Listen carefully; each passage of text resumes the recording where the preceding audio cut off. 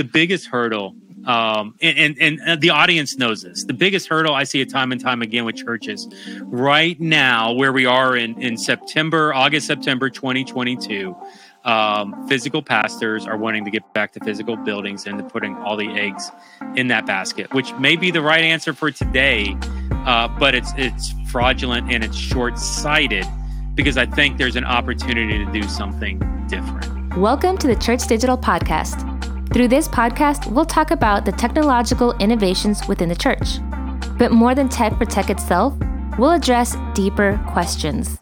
Is disciple making possible digitally? How should we approach the digital mission field? Can a biblically grounded church operate in digital space? Oh, and where does the metaverse fit into all this? Whether you're a big or small church, an established church, or a startup church plant, the Church Digital's goal is to help churches like yours learn to be a multiplying church, digitally and physically. Our heart, that churches like yours will discover a newfound focus on disciple making that will revolutionize your church. And now, here's your host, Jeff Reed. Hey there, welcome to the Church Digital Podcast. Jeff here once again, co-founder of Digital Church Network, the Church Digital Leadership Network, New Thing Network, Media Impact International, and pretty much anybody else that'll sign a contract. No, I'm kidding. Well, not everybody, but definitely looking forward to helping forward-facing organizations that are interested in tackling digital. Churches, nonprofits, very excited about this, and obviously helping people plant digital and metaverse examples of church. Hey, that was a mouthful. I really got to figure out how to simplify that, but that's not going to happen today. Hey, so it's going to be an interesting podcast. We're going to have a little fun here. I'm talking to a guy I know like very, very little about. We've got Doug Bursch in the conversation here. And so I'm going to set the stage, and we're going to dig into it here a little bit. Doug, we've got some mutual friends, Sarah Kinzer and Hector, my Pocket Pulpit friends with the Pocket Pulpit podcast. Say that 3 times fast. And so I was following them on Twitter, seeing some things, and Doug said something in passing on Twitter. Hey, if anybody's like interested in being interviewed on their own podcast, I'd love to be a guest. And if you know me, I'll say yes to pretty much anything. And so, Doug, welcome to the podcast. Oh, thanks for having me. And this is kind of fun because we don't know each other that well. But even your introduction makes me want to ask 100 questions. Did you mention 20 things that you're doing all at once? I got a panic attack just thinking about all those. You know what they call that now? Is actually I was doing an interview for Leadership Network today and another show, and the guy's like, Jeff, you are an excellent example of a fractional leader. And I was like, is that what they call me? Fractional leaders, where I lead in a bunch of different I guess so. Hey, I'm a fractional leader, everybody. It's great to have a label. Well, I don't like math, so I need a term that doesn't use fractions.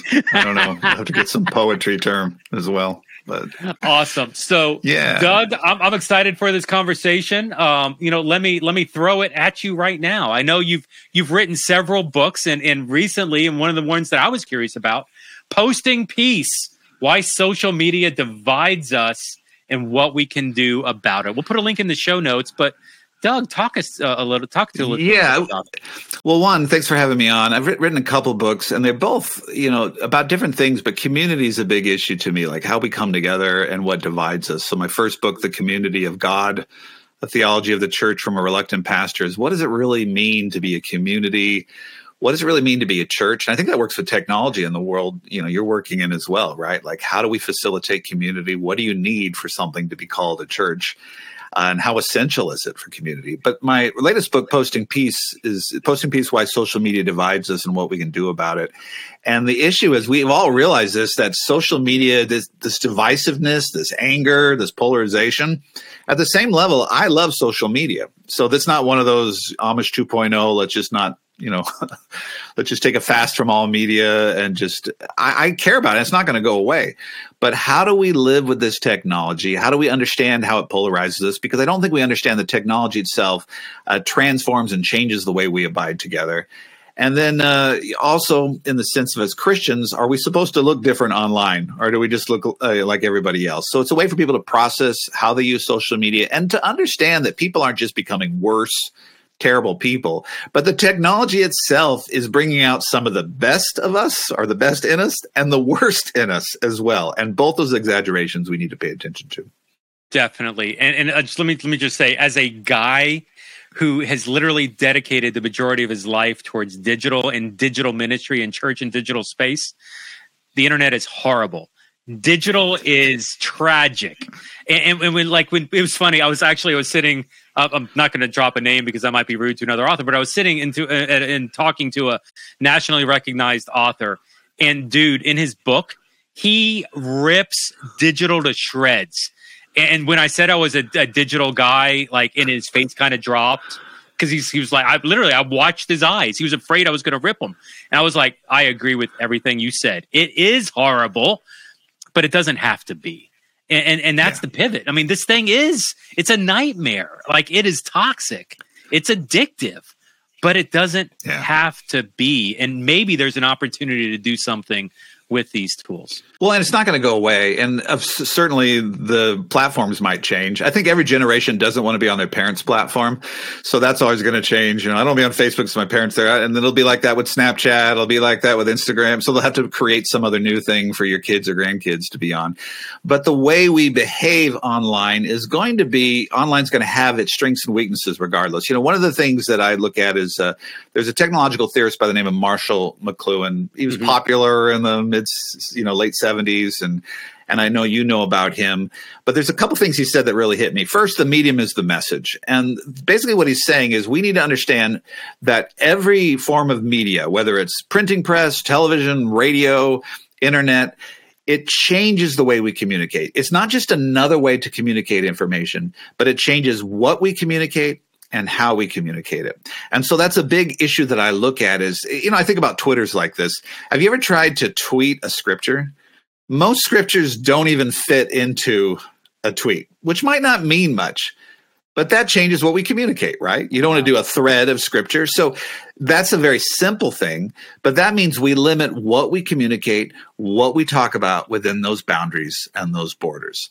The other thing McLuhan talks about that just fascinates me is he says, every technology extends a part of our human capacity, but it also weakens that human capacity that it extends.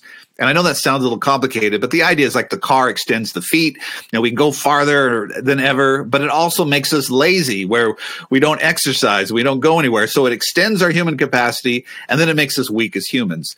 Well, the internet's like that. In fact, every technology is like that. So the internet extends our ability to connect with people, to find more people than ever before, to share our thoughts instantaneously. But at the same time, it's weakening some of our human connections, our ability to abide with people through conflicts, our ability to deal with difficulties, to form relationships that are complex and not simplistic, that go through a conflict, to be able to pause in that instantaneous communication and learn how to discern what should be communicated and shouldn't be communicated. So those are the things I want us to process. It's not, just get off internet or, embrace it completely.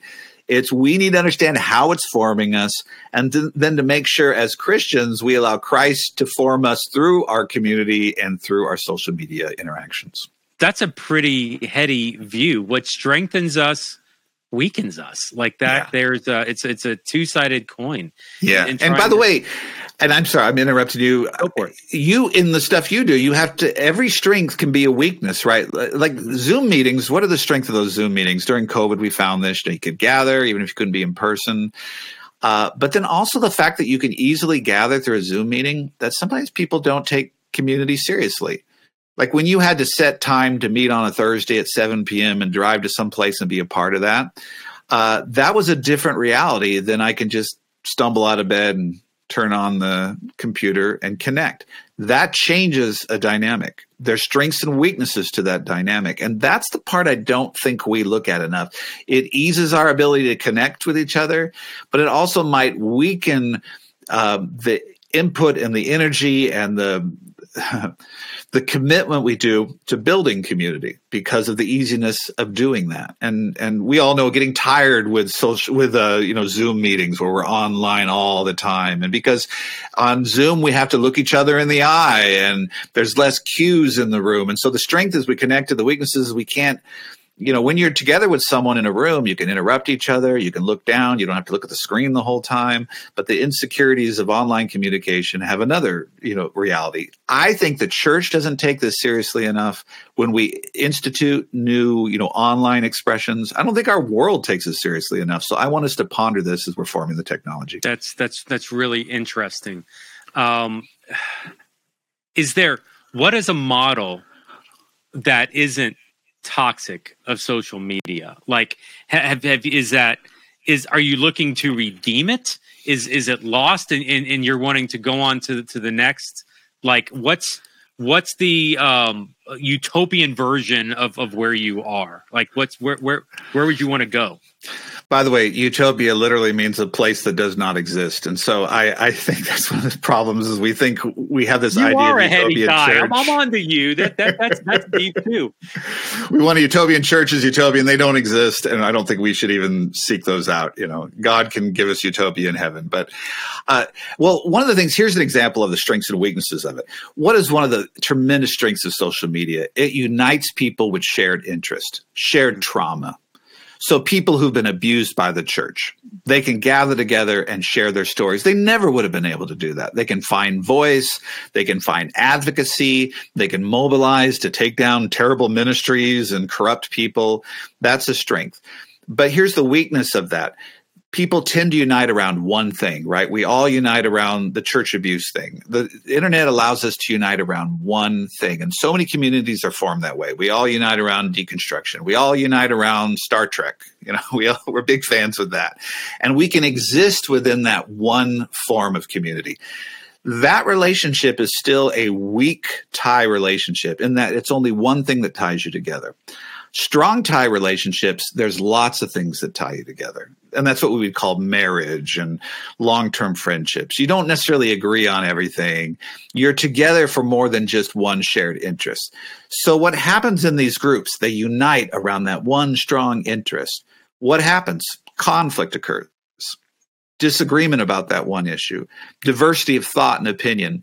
What are those groups doing? Are they finding ways to heal and come together and have a more diverse understanding of their community? In general, they're not. They just fracture. And then they go and find other people who agree with what they agree with. So we're not learning. The strength is we can unite with people around one issue. But when conflict occurs, because we can go to so many other people, we can replace people. People are replaceable online. I got thousands, millions of people I can find. We don't take the time to go through that conflict. So to me, that's both sides of it. The toxicity is we only unite with people as much as they agree with us versus we're forming a community, and a community goes through conflict, and a community has diversity, and a community loves each other regardless if we disagree. So that's what I would look at. Almost every expression has a positive side, but the danger of it is how do we handle conflict? How do we handle when that thing that brought us together isn't as happy as it was when we started? So what's the next book? I don't know. Man, I am so, by the way, as a pastor, I'm just going to say this to you. Don't tell anybody. Everybody listening, you can't tell anyone. But when you write Christian books, you have to dot every T. No, you don't dot T's. You cross T's and you dot every I. That tells you how I am. Not anymore. Right? You're done. And I just would like to write maybe a fiction book where I don't have to have the answer and I can just say some nebulous thing and I don't finish the thought and it just feels a certain way. So that's kind of where I'm torn. I'm torn between the nonfiction where you have to kind of finish every thought versus just doing something kind of emotional, emotive, or humorous or funny. So that's an honest answer for me. I don't quite know where I'm at. I want to know for you, though. Sorry. Well, for you, because I don't trust, I'll talk forever. I want to partly interview you as well. Do you have more? What are you doing? You have 6 different ministries. Do these all go together? What's the big picture for you? What does that mean? What are you doing? Digital ministry? Explain it to the person who has no idea. Yeah. So the thing that makes me different is that I believe that we can do church, a biblically solid, ecclesiologically stable church in digital and or metaverse virtual reality space. Okay. And so I, for years, going back to 2018, I started championing this idea of a digital expression of church. I started a company called the Church Digital, really kind of screaming it from the rooftops, celebrating stories and examples of churches that were experimenting with it, their successes, their failures, their lessons. Yeah, listen, a physical church wants to help with digital discipleship. I can do that. I can help with that. And there's some things that we extend beyond, but it really was about championing these different types of churches pastored by different types of people in different environments that are reaching different types of people than the buildings are reaching. And so like that became the heartbeat. And I worked with organizations like Stadia Church Planting on championing that, which was an awesome experience, but it didn't give me the opportunity to really help the big C church as much as just the little funnel, that not to disregard what Stadia was doing, but it was a smaller subsector of a much larger problem. And so resigned from Stadia and actually started the nonprofit Digital Church Network. So I run a consulting company, the Church Digital. I run a nonprofit agency, Digital Church Network. I'm not going to lie to you. There's no money in either of those. And so, hey, I've got to figure out how to, buy groceries. And so I was approached by an organization called Leadership Network that's very close with Exponential. And they're wanting me to come on and talk about Metaverse Church. And at the same time, I can talk about Digital Church Network. Okay, I'll do that. Another New Thing Network is actually our partner, our ministry partner with Digital Church Network. And they're like, hey, we want to, pay you some salary to help us digitally and develop a digital strategy with New Thing. Okay, I can do that. Media Impact International is a new relationship that I have just within the past couple of weeks, where they're doing social media training and resourcing organizations and churches in the Middle East, in the MENA region, in North Africa. And it's like, yes, I want to learn from the global church.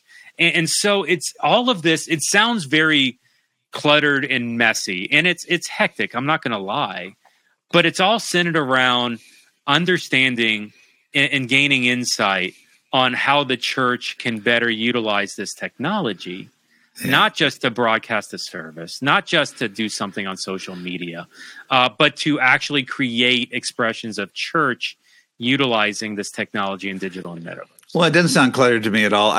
For me, I'd like to do 100 things at once. I don't believe in reincarnation, but I understand how the idea was formed, because I need more than one life to do all the things that I want to do. I don't know if that resonates with you. One of the things I want to ask you on this is, and this I think goes along with even McLuhan, who said people tend to think, a medium just going to take the same message and put it on a new medium, the same way of doing things. And I see this with how the church uses the internet, social media, the digital world, is they basically try to recreate a form of what they're doing, a structure in person online.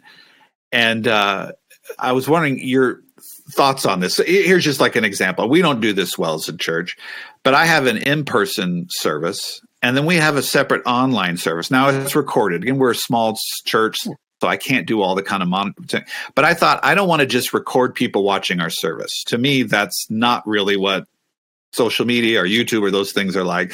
So I do a message where my wife and I, we're looking at the camera, we're talking to the people directly. That's our expression.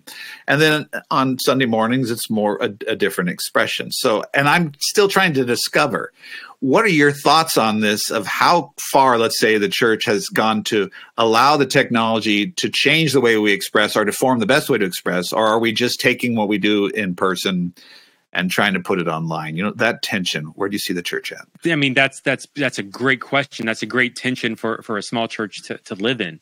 To be honest, I'm the guy who's like, hey, you know what, small churches, maybe you don't stream your services online.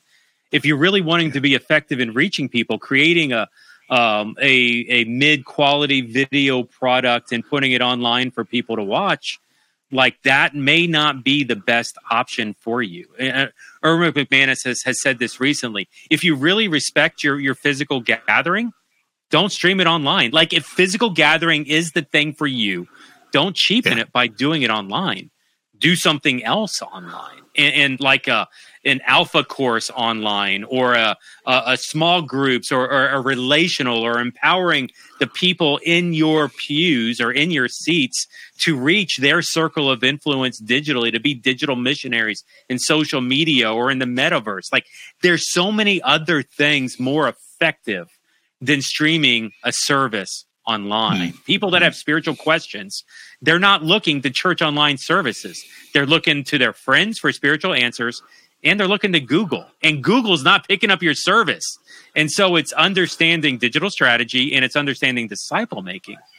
And the relational aspect of a small church doing this is incredible. But they've got to realize that it's not competing with the big boys. Let the big boys be the big boys. Small churches need to be authentic to who they are, which is relational, if nothing else. Okay, and the challenge with the online, you talked about being able to have church in digital spaces. What do you think is the biggest weakness? Like, if the accusation that most sticks, like, here's the problem when someone says, this is why I don't think you can really have church in a digital space. Yeah, I think that there are people that are more comfortable with it than not. And so, like, you'll never hear me say everything has to be digital. That would be chaotic. But you're not going to hear me say everything has to be physical, because there are people that connect digitally as well as physically. Like, I can even look at the younger generation and the kids, where, like, the line of physical and digital, I mean, it exists for me. I'm 45 years old. I remember a life before the internet. And so for a native, somebody that can dance back and forth between the two, it's not there. The thing that scares me, the thing that gives me pause, really, is the mental health implications of what's happening. Like, we're challenging, and I don't know. I'm working on this. This is one of my goals of 23. Like, we are literally challenging people to be on mission in spaces that are addictive. Secondhand trauma is an actual thing. We're dealing with the high levels of depression, suicidal rate, and especially when you get into the metaverse, you're seeing a lot of pornography. You're seeing a lot of drug, alcoholism. Like, these things are very strong in digital and metaverse spaces. I had a friend of mine, a former digital pastor. She tried to commit suicide earlier this year. A good friend, and thankfully her husband stopped her. And when I asked weeks later, why? What happened?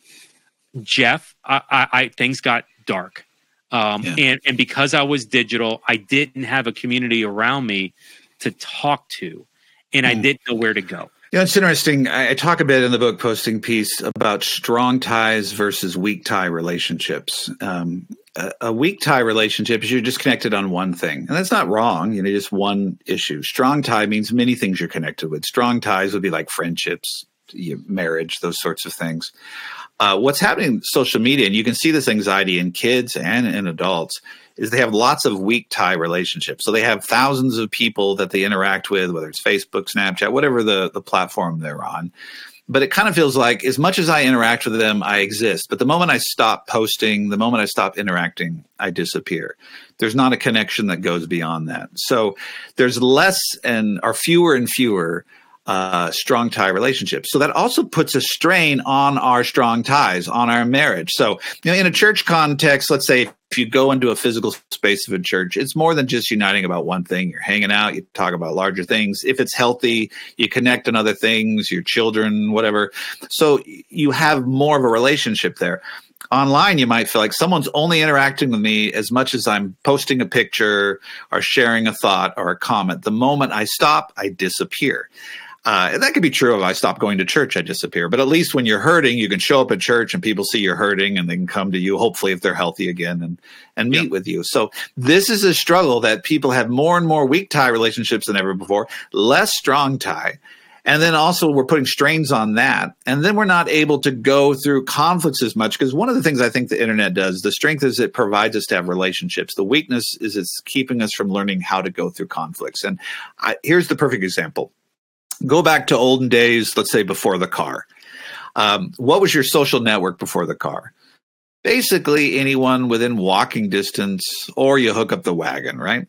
It's a very limited group of people.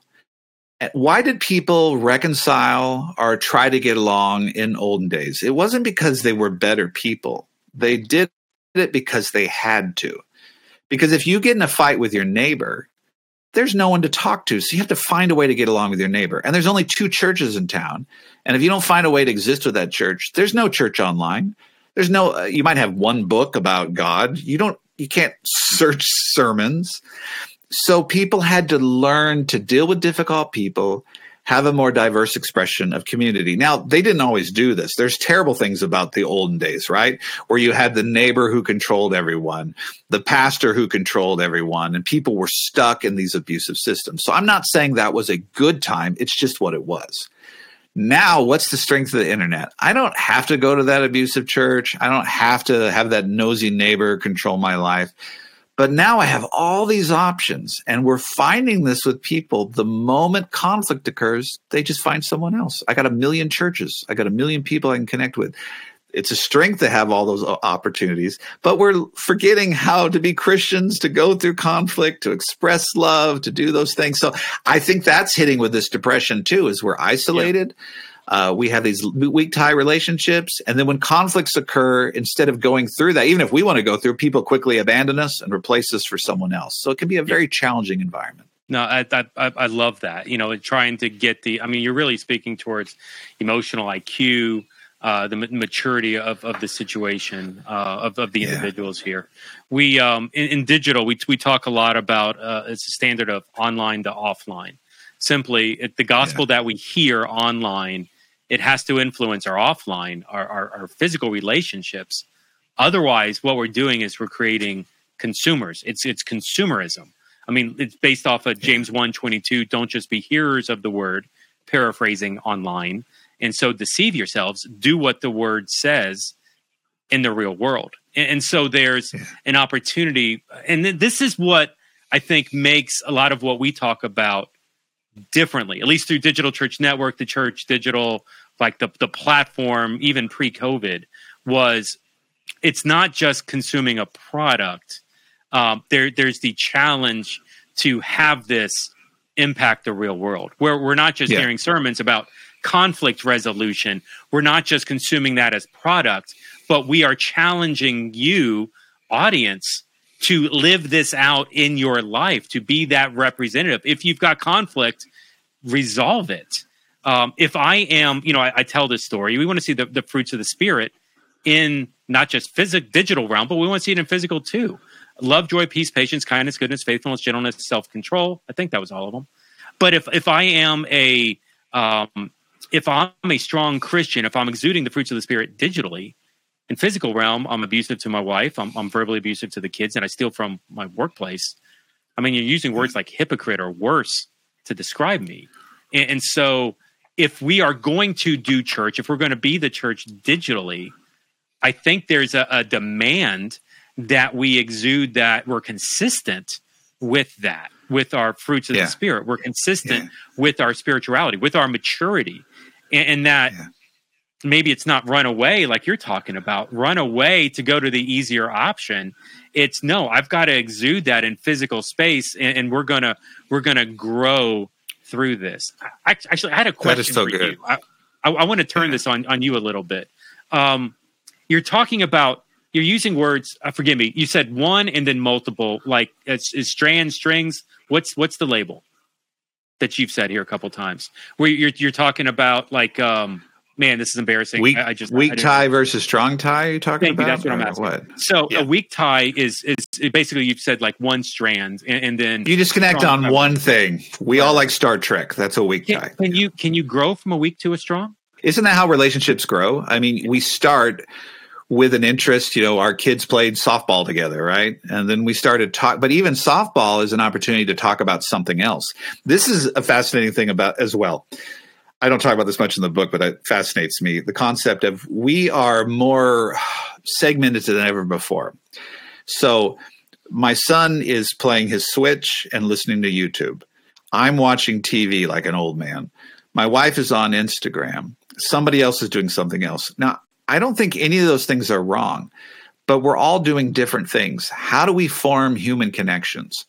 By doing something together as we do it together, other connections form, other conversations arise. It's like, why did the guy like going hunting with his dad or fishing with his dad? It's more than the hunting. It's more than the fishing. It's the conversations that occurred during the time.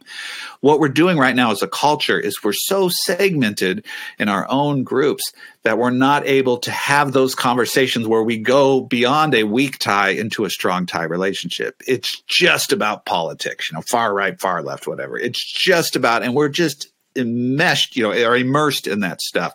So yeah, I think weak ties can become strong ties, but you need to have a safe space where you can do something together.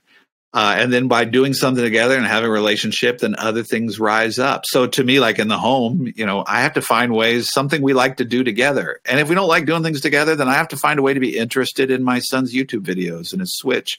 Because as we do that together, then he might have a conversation about what happened at school or something he's upset about.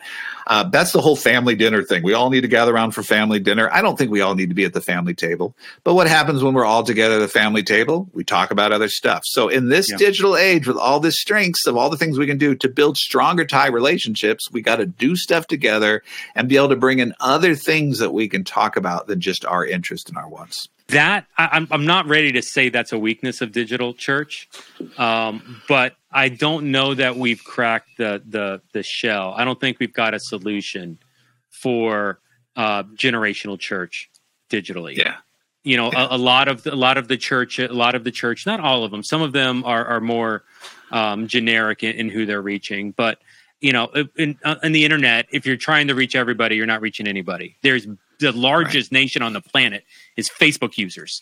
And so you can't effectively target everybody. And so, rule number one of digital, narrow the focus, create a persona. And so as a result of that, you're right. We are creating echo chambers. We are surrounding ourselves with people that think like us, transparent here.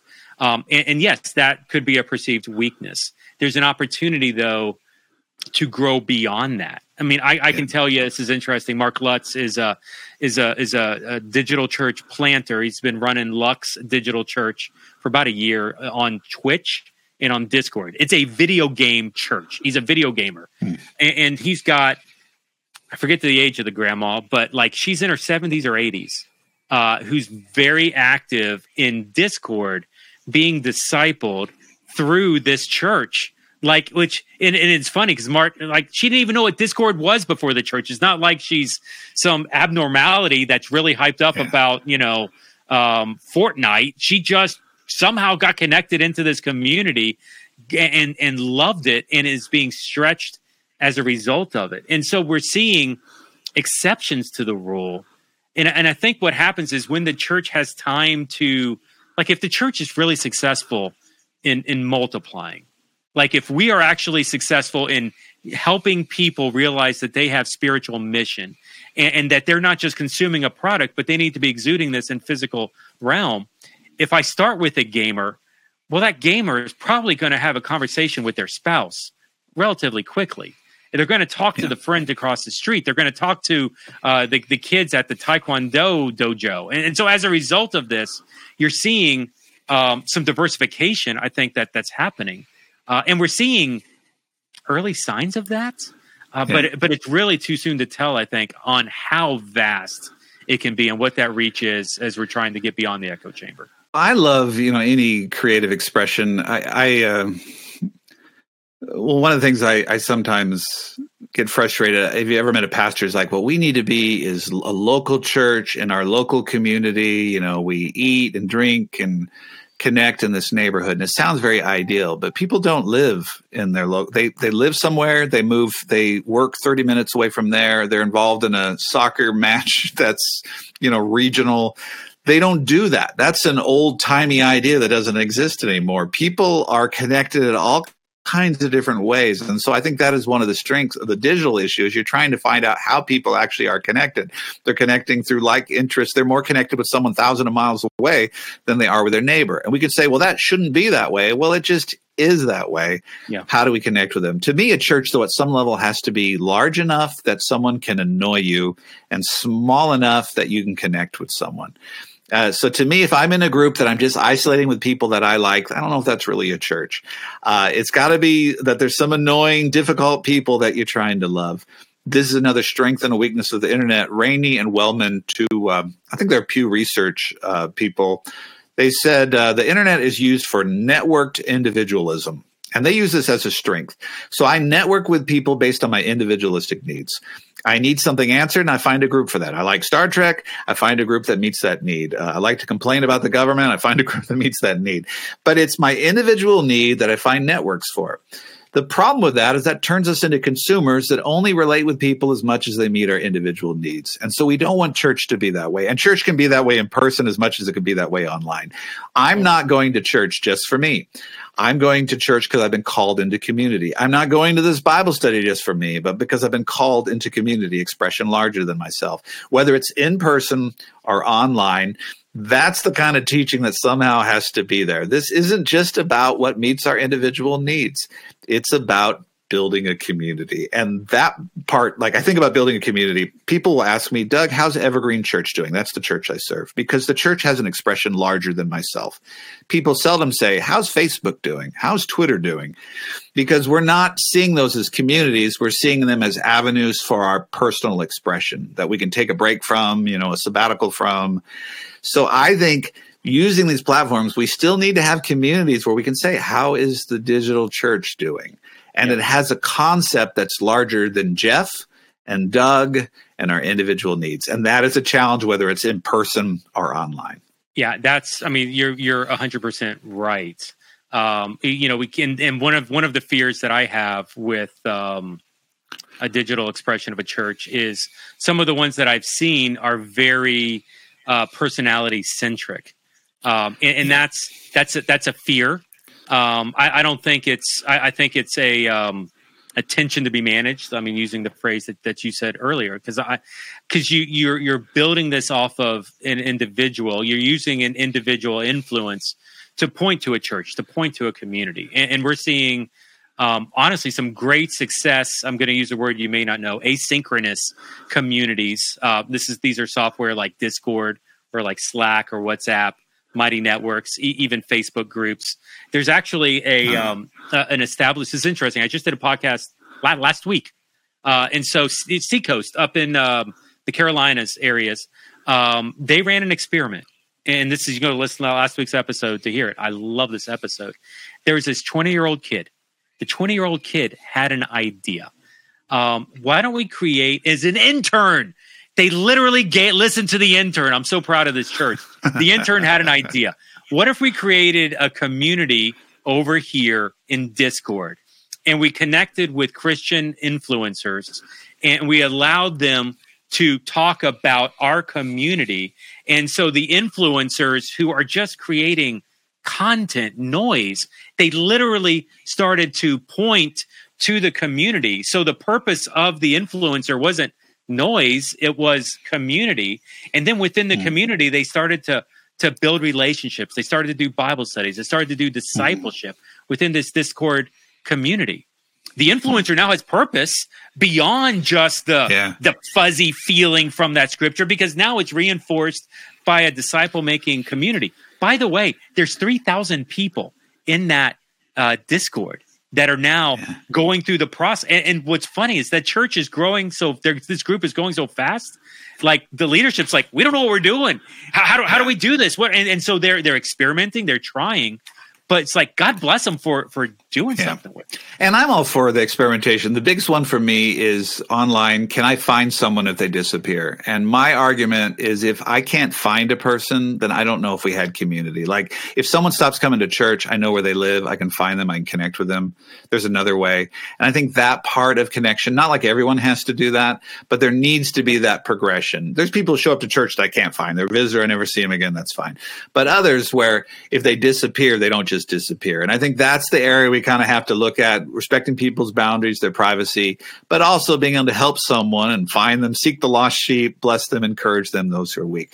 But okay, I want to ask you some questions here. Okay, so what am I on right now? Is this a podcast, a video? Like I know sometimes people aggregate these in all kinds of directions. What is this going to be used for? It's both. The video will be on YouTube and the podcast. We get maybe 5 times more audience on audio only than video. Okay. All right.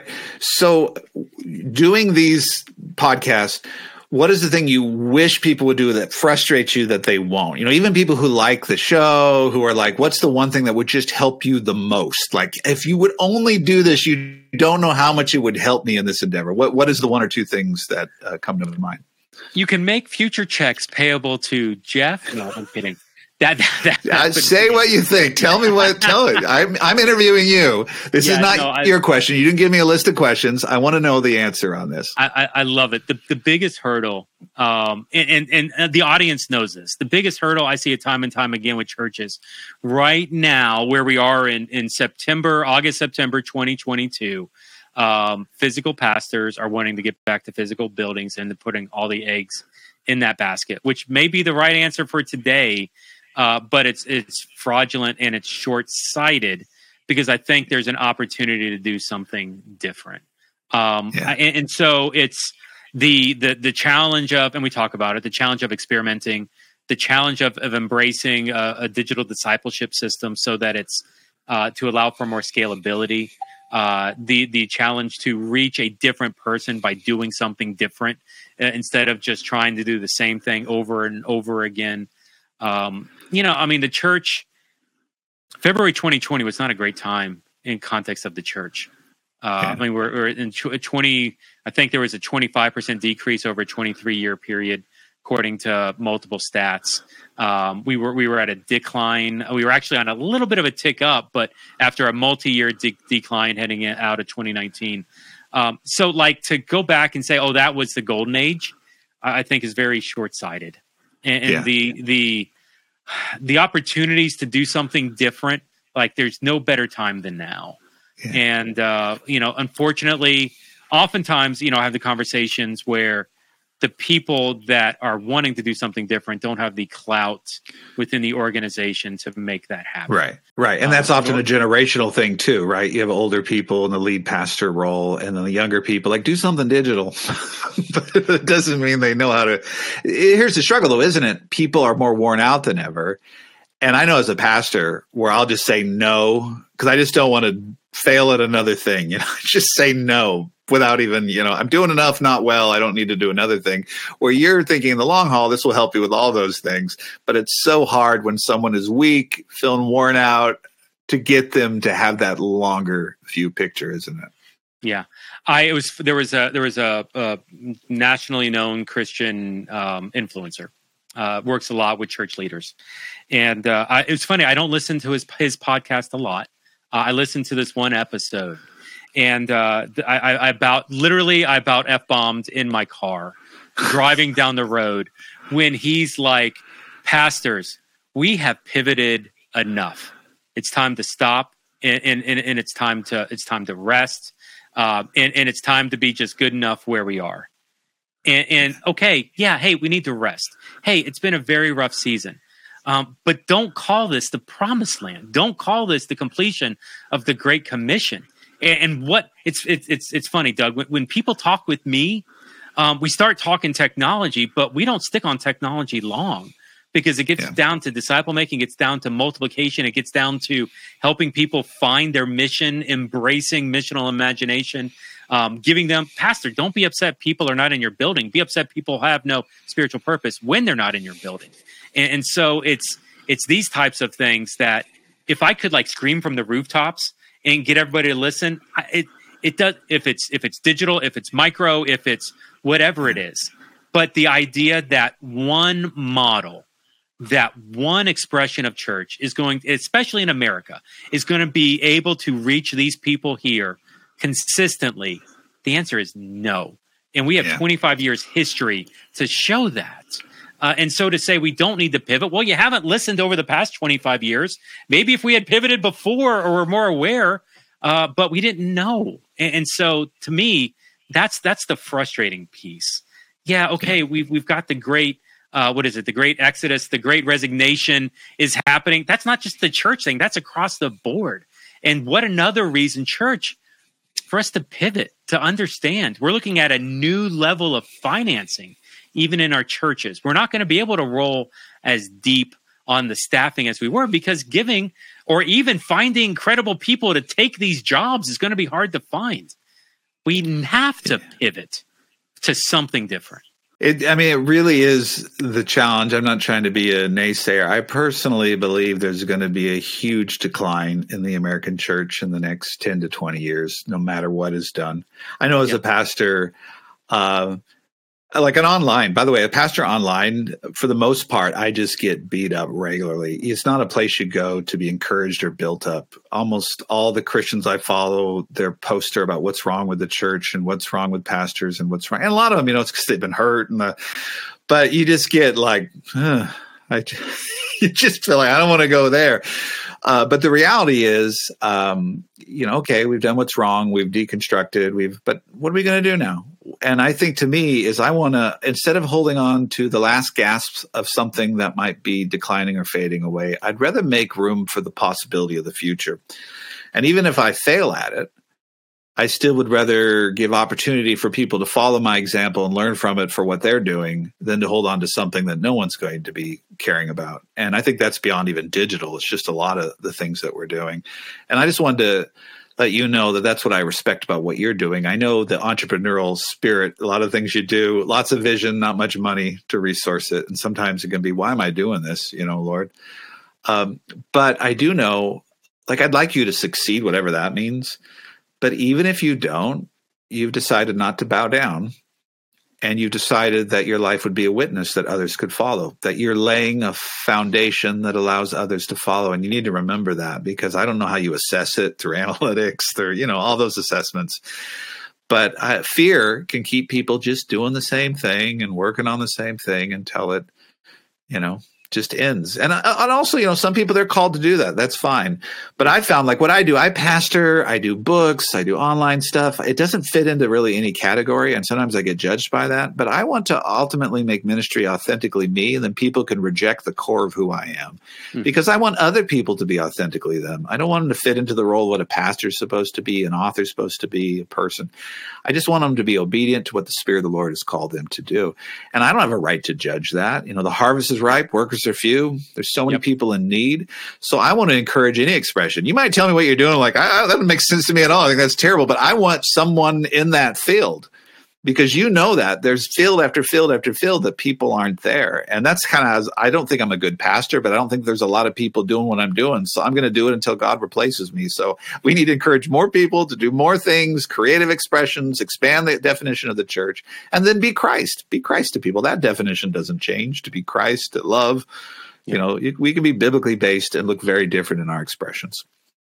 That's my sermon. I'm going to pass around the offering plate now and altar call. You were just my pastor, Doug. That was an incredible online pastoral expression. And so thank you for that. We it's funny. We have a saying through DCN. I think Chesley came up with it. Chesley Lundy. No, he found it somewhere, but it was funny. I Googled it, and there's 15 different expressions or offshoots of the phrase. But essentially, it's pioneers get slaughtered, settlers get rich, and in many ways, what we're doing with how we're viewing digital ministry, which is amazing to me. 2022 post COVID, we're still getting slaughtered. In many ways out there with it. Now, can I use definition? I call it the prophetic middle. This might be my Pentecostal background. Okay. But sometimes we like to build ministries starting from one camp or another camp, right? And then we try to build in a direction. But that's not really reconciliation. I think we kind of just put ourselves in the prophetic middle, and then we trust that God connects us. And that's hard because you're really alone, and none of the camps really accept you. But if you just totally immerse yourself in one camp, then you lose the ability to speak to the other. And I think there's a lot of in that entrepreneurial spirit where you're doing that. And then it's just, Lord, I feel like you called me to do this, and I'm trusting that I can connect with the people. But you can really feel like you're just out there alone. But you have to do that, because otherwise you're just one group it's the traditional church trying to convince people you're not, or even on the side of people who are hostile towards the church and giving that all up and just the tech, or they're hostile. Like, you're even talking in ways that I know probably aren't accepted on all sides about there are these weaknesses to our technology, and it can't just be it's all great. And we do need real community, and there are limitations. When you do that, you're in the prophetic middle, and then you just have to hope that God connects you. And he does. He connects you to these amazing people. But I don't know if he necessarily connects you with money or resource or fame or fortune. But, eternal reward, I'm sure there's lots of that. That's what I'm hoping for. You just literally put words, prophetic middle. I have been struggling with how to define that. And you just nailed it. I mean, here's I want you to understand, if you wanted to get a picture of what my past 4 years has looked like. So I was literally hired by Stadia to plant digital expressions of church, because I was talking about digital expressions of church going all the way back to 2018 before anybody had a clue about this. So I'm either a genius or I'm the lone idiot. The book's still not quite sure yet. But as a result of taking this job, and so I started talking with organizations. People started searching on Google for planting a digital expression of church. At this point today, I have documented over 400 conversations with people that are wanting to plant a church exclusively in digital or metaverse space. Like, this is not a couple people having a stupid idea. There are hundreds of this. And 4 years ago, here's how the conversation would go from the planter. Jeff, I've got this crazy idea. My pastor thinks I'm nuts. My denomination doesn't want anything to do with me. My spouse and my friends, because they've never seen it before, they don't even know how to support me or this idea. Jeff, is this a good idea? Is this a bad idea? Is this even biblical? And so I had the opportunity to sit down with some of these guys, Chesley Lundy, Mark Lutz, and even tell the stories about some of these churches that had existed going all the way back to 2015. The oldest digital church, as far as I know, came 2011. It was planted by a teenager. A teenager planted a digital church in Roblox that's reached tens of thousands of people decades later. It's crazy how this is. Yeah, okay, the teenager didn't understand discipleship. He's a teenager. What were you doing when you were a teenager? Like, I mean, anyway. Old men don't understand discipleship. So, but the heart of this is decades or like years later, 2022. Hey, you know what? You're not crazy. Your pastor may not understand. The denomination doesn't. But now there's people that are having success. Can I introduce you to them? I mean, this is why I resigned from Stadia. This is why we started Digital Church Network, so that we can be the community that we can provide the care and we can provide the coaching for the people that have these ideas. We're not a denomination. We're a network. We're a community. We're family to people who are literally alone. Like, I joke with these people. We're the island of misfit toys. We're the prophetic middle. We don't speak to either side. We don't connect anymore, but that doesn't make us wrong. Well, and this is one of the things that drives me crazy. We are an assessment culture in general, where there's less people on the field playing. There's more people in the stands just assessing what other people are doing. And that I think that's a problem. So I don't mind an opinion, but I'm like, go do your opinion. It's amazing how pristine an opinion can be when you don't have to actually put it into practice. So to me, I encourage any expression. I'll have people say, what's wrong with this kind of church? I'm like, fine, I get it. It's wrong. Go do what God's put on your heart. And then you're going to find the strengths and weaknesses to it. You're going to find how to modify it. But I believe the harvest is ripe and the workers are few. I want to welcome anyone who's going out into the world to reach people. And so that part of being threatened by it, being worried about it, I'm not afraid of that reality. But it will drive me crazy when someone will just every day, what's wrong with the church they left? What's wrong with this? And I'm like, Christ in you has got to have some expression. There's got to be something you could partner with, something you could do, and then see if it works. Because here's the reality, no matter how you do it, if you do it online, in person, in the hills, or in a cathedral, community's tough. And eventually you don't want to be in it. And eventually there's conflicts. Eventually, and then you have to learn how to love and the universal things that happened in every age, regardless of the technology. So what I like and what you're doing and others are doing is, here, okay, you think the church should be more involved? Let's go do it. Plan a church. I'll resource you. I'll help you. Here's your questions. And then to me, managing expectations is probably the biggest thing. Okay, doing that. Are you okay if this doesn't happen? Are you okay if this happens? Like, as long as people can manage those expectations, and it's true with any kind of church expression, then it's okay. The other one, and anyone listening here, is I think we need to live for value in the doing. Everything I do has to have value in the doing. I think we get dangerous when we do something for a future payoff. Like, well, I'm going to start an online church, but it better get to this or it's failed. If you do that, you're going to be miserable. It has to have value in the doing. That means this service had value whether we do it again. This relationship had value whether it continues on. We need to free people up to do that, because all these leadership books and expectations for the church have put so much pressure that you have to become a certain thing and you have to get past 100 people or 200 and there's all these expectations, and people are living for some future payoff that never comes. Or when it comes, they're not satisfied. So to me, to encourage someone, do what God's put on your heart, make sure it has value in the doing. And whether you do it for 1 year or for 50 years, let's celebrate it that you spent time in the harvest. We have to expand the definition of church, expand the definition of pastor, celebrate more expressions, celebrate different issues of how long they are, their reach, their focus. The harvest is ripe, workers are few, and we are a diverse group of people, and our churches should express that diversity. 75% of the people that we talk with about planning those churches, 75% over, are bivocational. Like, it's no longer seminary educated. And it was interesting when I was with Stadia, I was reporting 75 plus. And people that were planting physical churches, even 12 months ago, like it was within Stadia, it was 25% bivocational. So they were seeing a bivocational shift, but nowhere near as drastic as what I was reporting with 75. And now, a more recent stat, they're seeing 25% actually move to 50%. 50% of the applicants that want to plant a church through Stadia are now bivocational. And so there's this phenomenal shift towards this new model. That would make sense, though, even in traditional churches. The problem with our church growth movement is it's platformed anomalies and exceptions to the rule. That's not the reality of the church. The majority of churches are under 250 people, bivocational pastors.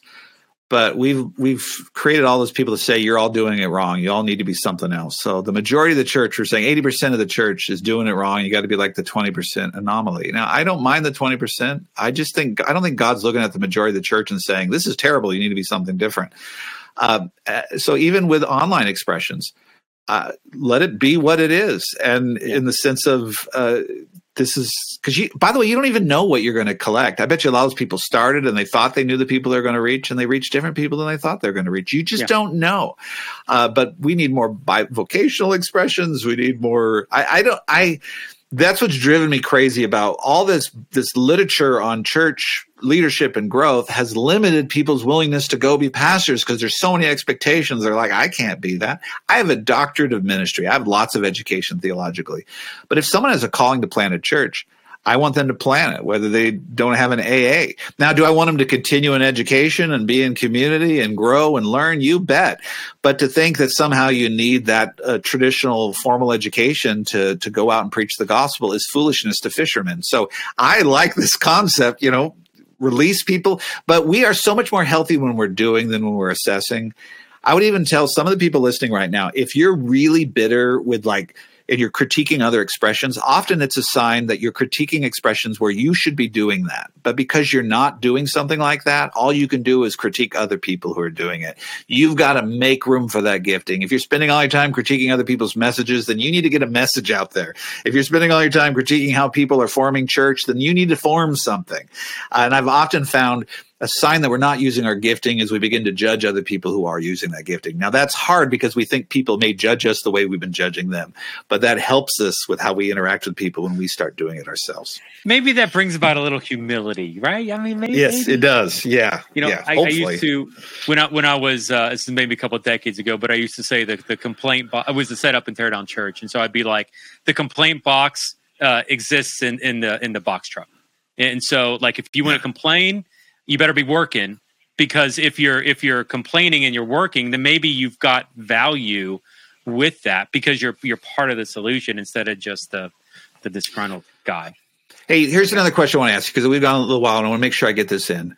Cool. Big picture, the dream stuff that you maybe don't share with everybody because it might seem foolish. It's not like Joseph's, coat of many colors and your brothers are all going to throw you in a pit for telling your dreams. But what's the big, ideally you'd love it if the work you're doing here, 20 years from now, 30 years from now, 50, what it could become, or your desire for the church? What is that? I'm an AV guy. I'm literally the geek that sits in the church closet and runs the technology. That's what my training was. And so even that you're asking me some of these questions, it like those, my friends who know me, my friends who knew me 20 years ago, they can't believe some of the stuff that I can't believe some of the stuff that I'm involved in. And so I had the honor, Dave Ferguson's a friend, but I had an honor of sitting down with him maybe a year ago at a conference. And I started casting vision towards what we're doing with Digital Church Network. And Dave looked at me, and it was just incredible. Like, I had booked 15 minutes with the guy, and 15 went to 30 minutes went to an hour. I almost spent 90 minutes. And I'm not bragging here. This is just the overwhelming thing of how I believe God's in the middle of this. Like, and Dave looks at me after hearing me talk about my heart and these people and this opportunity and what we want to see. And Dave says, Jeff, do you realize if this actually works the way that you're describing, you're going to be bigger than the Catholic Church?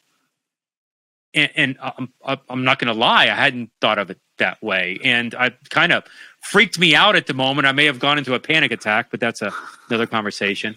I mean, the heart of this is that, and I think I said it earlier, I want to reach a different type of person in the building. I want to empower a different type of leader in different environments where discipleship may look different. For the love of God, I just want to do something different than we're already doing. And if we can create a new model of church, not the only model, I don't want to evolve, I'm not exclusive, but just a new model to reach different people than what we're reaching currently, that's a kingdom win. And so that's for me is the goal, to be able to see generations of disciples being created as a result, multiplying disciples being created as a result of the ministry that we're doing, oh, by the way, in digital and metaverse space. And we're seeing it happen on a, I would say micro. We're seeing it happen on some situations, but obviously there's an opportunity for more. That's really good. It frustrates me when people have to tear down another expression to make room for their own, which to me is always a sign of insecurity. I got to tear down large churches for a small church. I got to tear down churches for house churches. I'm going to go do what God's put on my heart. I'm going to trust other people are trying to listen to the Lord with their expressions. One question, though, follow up. So we tithing in crypto? Is that what we're doing online? How's this going to work? You laugh. Yeah, I mean, that actually is a conversation. I mean, we're in the middle of talking about blockchain crypto. We're talking about DAOs. We're talking about decentralized expressions of church. And so, I mean, yeah, most will accept Venmo and Cash App and credit cards. Yeah. But listen, the next, I mean, I just literally did interviews on that today. Church is going to look different, and we've got to be okay with that. If you are digging into your typical model and you're unable to give, then you're making your model an idol. It's funny, like, as much as passionate I am about digital and meta, the day that something else comes out better, that's more effective in creating disciples and multiplying disciples, I'm going to embrace that idea because that's the end game. And so as much as we're kind of stuck trying to, well, that's not the way that it used to be. That's not the way that it was. That's not that. And even what drives me nuts is that's not the way that it is in the Bible. Well, shoot, they didn't talk about crypto in the Bible. Really? Like, is that what you really want to get into? They didn't talk about your steeples in the Bible either. So let's really start to be consistent. Well, and they were pragmatic too, because sometimes people, well, it's a house church. Well, you know why they were a house church? Because they were kicked out of the synagogues. They probably would have stayed in the synagogues if they hadn't been kicked out of that. And then why did they kind of move from house churches back into regular churches? Because people were martyred in their homes and things happened and there was instability. And so they decided to have its own place. Those are all pragmatic decisions. And then we turn them into the thus saith the Lord. Yeah. That's the thing. People who are avoiding technology, and especially even older people, that's the reality. You want to be able to engage with people. You want to be able to connect with them. You don't want to find yourself in some isolated island. Obviously some things interest us, some things don't. I get that. But I want to, when I die, whatever that is, that I'm connected with someone from every generation. At some level, I have a connection. I think we're dangerous if we're just with one group of our age or one ethnicity or one political category or whatever. When we're just with a bunch of people like us, I don't know if we're where Jesus is, because Jesus is going in every generation, every race, ethnicity, economic strata. And the digital world, some of the most important conversations of our time are happening online. And that's, bring it back to my book, because I also have to sell books, Posting Peace, Why Social Media Divides Us and What We Can Do About It. The issue is, some of the most important issues are being talked online, and shouldn't Christians be there, not just with different content, but with a different spirit? And regardless of what we're using, we can have a different spirit. We can engage these things and tell people we care about where they are and the spaces that they value. Amen. This has been fun. I got to tell you, I was nervous walking in, but I love your conversation, Doug. Thank you for joining us today. Oh, Jeff, thanks for answer my questions and let me answer a few of yours. This really was a privilege. Awesome. So, hey, we're going to put a link in the show notes to Doug's book. Check it out. Twitter, Fairly Spiritual. It sounds like there's a story there. I regret not having time to get into that. But you can hit him up on Twitter and check out the book. But definitely excited, Doug. Thank you again for joining us. But we're going to land the plane. And so for Doug, this is Jeff with the Church Digital, blah, blah, blah, Digital Church Network, and a whole bunch of other stuff. Thanks for being on here. Y'all have a good day. See you next time on the show.